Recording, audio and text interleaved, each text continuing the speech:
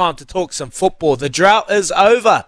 It took 7 games, but the All Whites finally got a ball in the back of the net.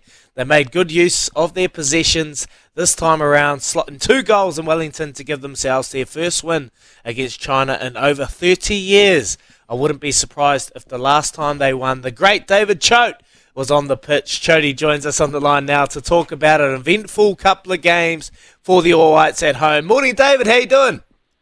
Yeah, I'm good this morning, guys. Always good to see the All Whites get a win. Good to see them play at home. That's a rarity these days. And look, I thoroughly enjoyed both games because you're looking at the next sort of World Cup team, the side that'll take them to 24. This is the class that will take them there. And, yeah, good on them. They got a couple of goals yesterday in Wellington in beautiful conditions. Wasn't a bad watch. Did that win give you that feeling of optimism about the future for the All Whites? Yeah, probably guarded optimism. I think the thing you've got to like about them, they're young. They're a side that's got plenty left in them. You'd only sort of look at 3 or 4 guys, the likes of Tommy Smith, maybe Costa Barbarouses, who may be coming to the end of their sort of international careers, I suppose. Chris Wood's the interesting one. They didn't have him for this tournament because he was injured. So these results without him are really good results. So, yes, some optimism, like some of the young guys coming through. And, I think there's an opportunity to build a side that can do New Zealand proud. What did you make of that first goal, Chote? You know, they were pretty lucky that the VR wasn't in use. Their Boxall, was he offside? Yeah, he was. I was at the other end of the pitch, so I didn't even think about the offside, but straight away you could see it was an own goal. So you sort of were a little bit deflated because there was a missed penalty just before, and you thought, it's going to be one of those days. The All Whites are going to go another 90 minutes without goals. In the end, the Chinese did us a favour and stuck one in the back of their own net, so that's always helpful. Yeah, they probably were a wee bit lucky to get that because VAR, I think, may have ruled that out or would have ruled that out, I think. Seeing that you spoke about the young stars coming through, seeing the 2 All Whites young stars, Joe Bell, Matthew Garbutt, connect for a goal must have been particularly good to see for Darren Baisley, right? Goal scoring hasn't been part of the plan as of late, but they got the job done. Yeah, Matthew Garbutt off the bench, a great goal it was, a really good goal, good ball by Joe Bell to put him in. That's part of the thing you like about the side, the likes of Joe Bell, Matthew Garbutt, and I'll put Marko Stamenic in there as 3 young players who you can start building sort of midfield and attacking midfield around. Not a natural goal scorer, I don't think, Matthew Garbutt, but certainly that attacking player that creates chances and showed there that he can finish chances. That's still the conundrum, I think, for the All Whites is that front third, just finding those X-factor players who can find the net regularly. But certainly Matthew Garbutt showed enough to say that he's going to be one for the future for sure. What do you say about all the talk about the All Whites attack, David? Like, are you really concerned about that future of our back 4 as well, with the loss of those players getting to the end of their careers? Yeah, the back 4 is a work on, but I sort of feel like New Zealand can produce back 4 players pretty regularly. We tend to come up with players who can sort of keep others away from goal. The front third gives me a headache because I think we're almost overcoached as a footballing nation. In the front third, you want those creative players, those game breakers, and they're not really coached. They're born, not made, if you get the drift. It's a real sort of a conundrum for the All Whites to produce the next Chris Wood. I mean, he can probably go one more World Cup if he stays fit and healthy. He'll be sort of into his 30, 34, 35 as they go through this sort of qualifying round. So it'll be interesting to see if he can stay on the park, because without him, I do worry about the attacking third. So you're saying that we've actually got talent coming through, the pathways are nice and healthy, but we're getting steered in the wrong direction, and it makes sense, really, because there's a bit of a conundrum at the moment in football New Zealand with the coaching setup, so no one's got really any idea. Yeah, the football we play is good. It's good through the back third, it's good through the midfield, but you get into that front third, and the creative spark is the thing that you're looking for, those players who do the unexpected, expect the unexpected. It's hard to defend against players who you don't know where they're going. I mean, at the very top of the game, you think about those strikers, the Messis, the Mbappes, unbelievable pace, unbelievable skill.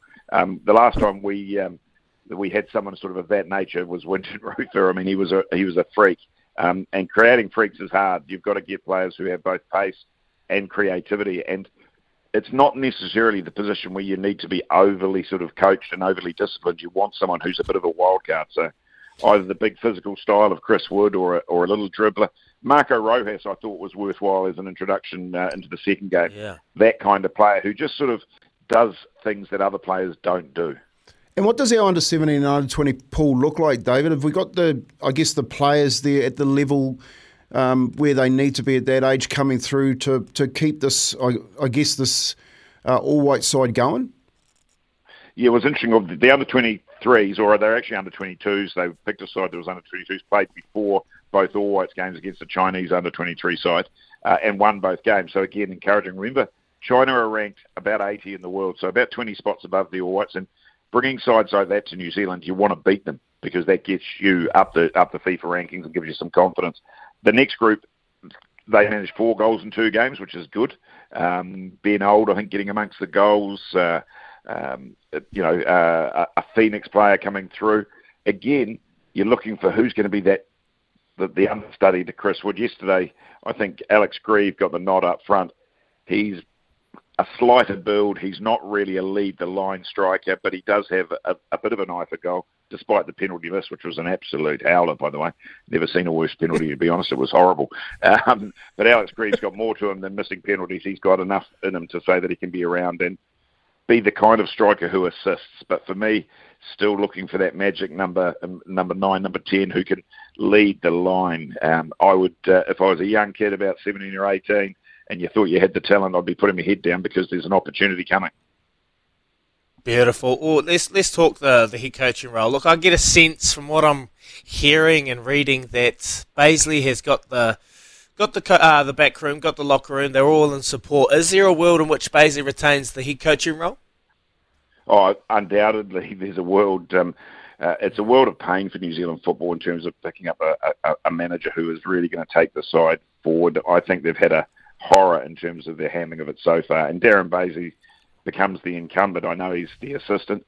He feels a bit backroom for me, to be honest. He feels like the guy who you'd have in your team, your coaching team. Not sure that he's the guy to go forward, but I don't really know enough about him. But he's done work within the New Zealand football setup, so he's the known quantity. I'm not sure they've got too many people queuing up. I think they'll have to pull a rabbit out of the hat if they're going to go better than Baisley. You think New Zealand football would have learned a lot from the New Zealand Rugby Union's debacle of hiring a coach? You get a sense of that? Yeah. Administrators are notorious for sort of, making a meal out of things that look pretty straightforward. The coaching situation for the All Whites is a critical one, and they've played it out in public pretty poorly so far. I'm not sure that they've got too much sort of backup plan. I don't know what plan B looks like, but at the moment, they'll probably go into another round of games in the international break, and it wouldn't surprise me if they hadn't settled on their man by then.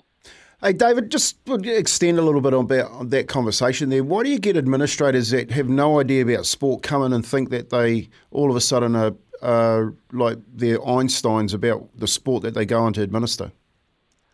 Yeah, I don't know. There's sort of, I think I've said it before, like we call them fish heads, only the old officials. There's plenty of ties and blazers walking around, and you wonder where they actually came from. It's so important to me to have people coming through the system who stay in the system.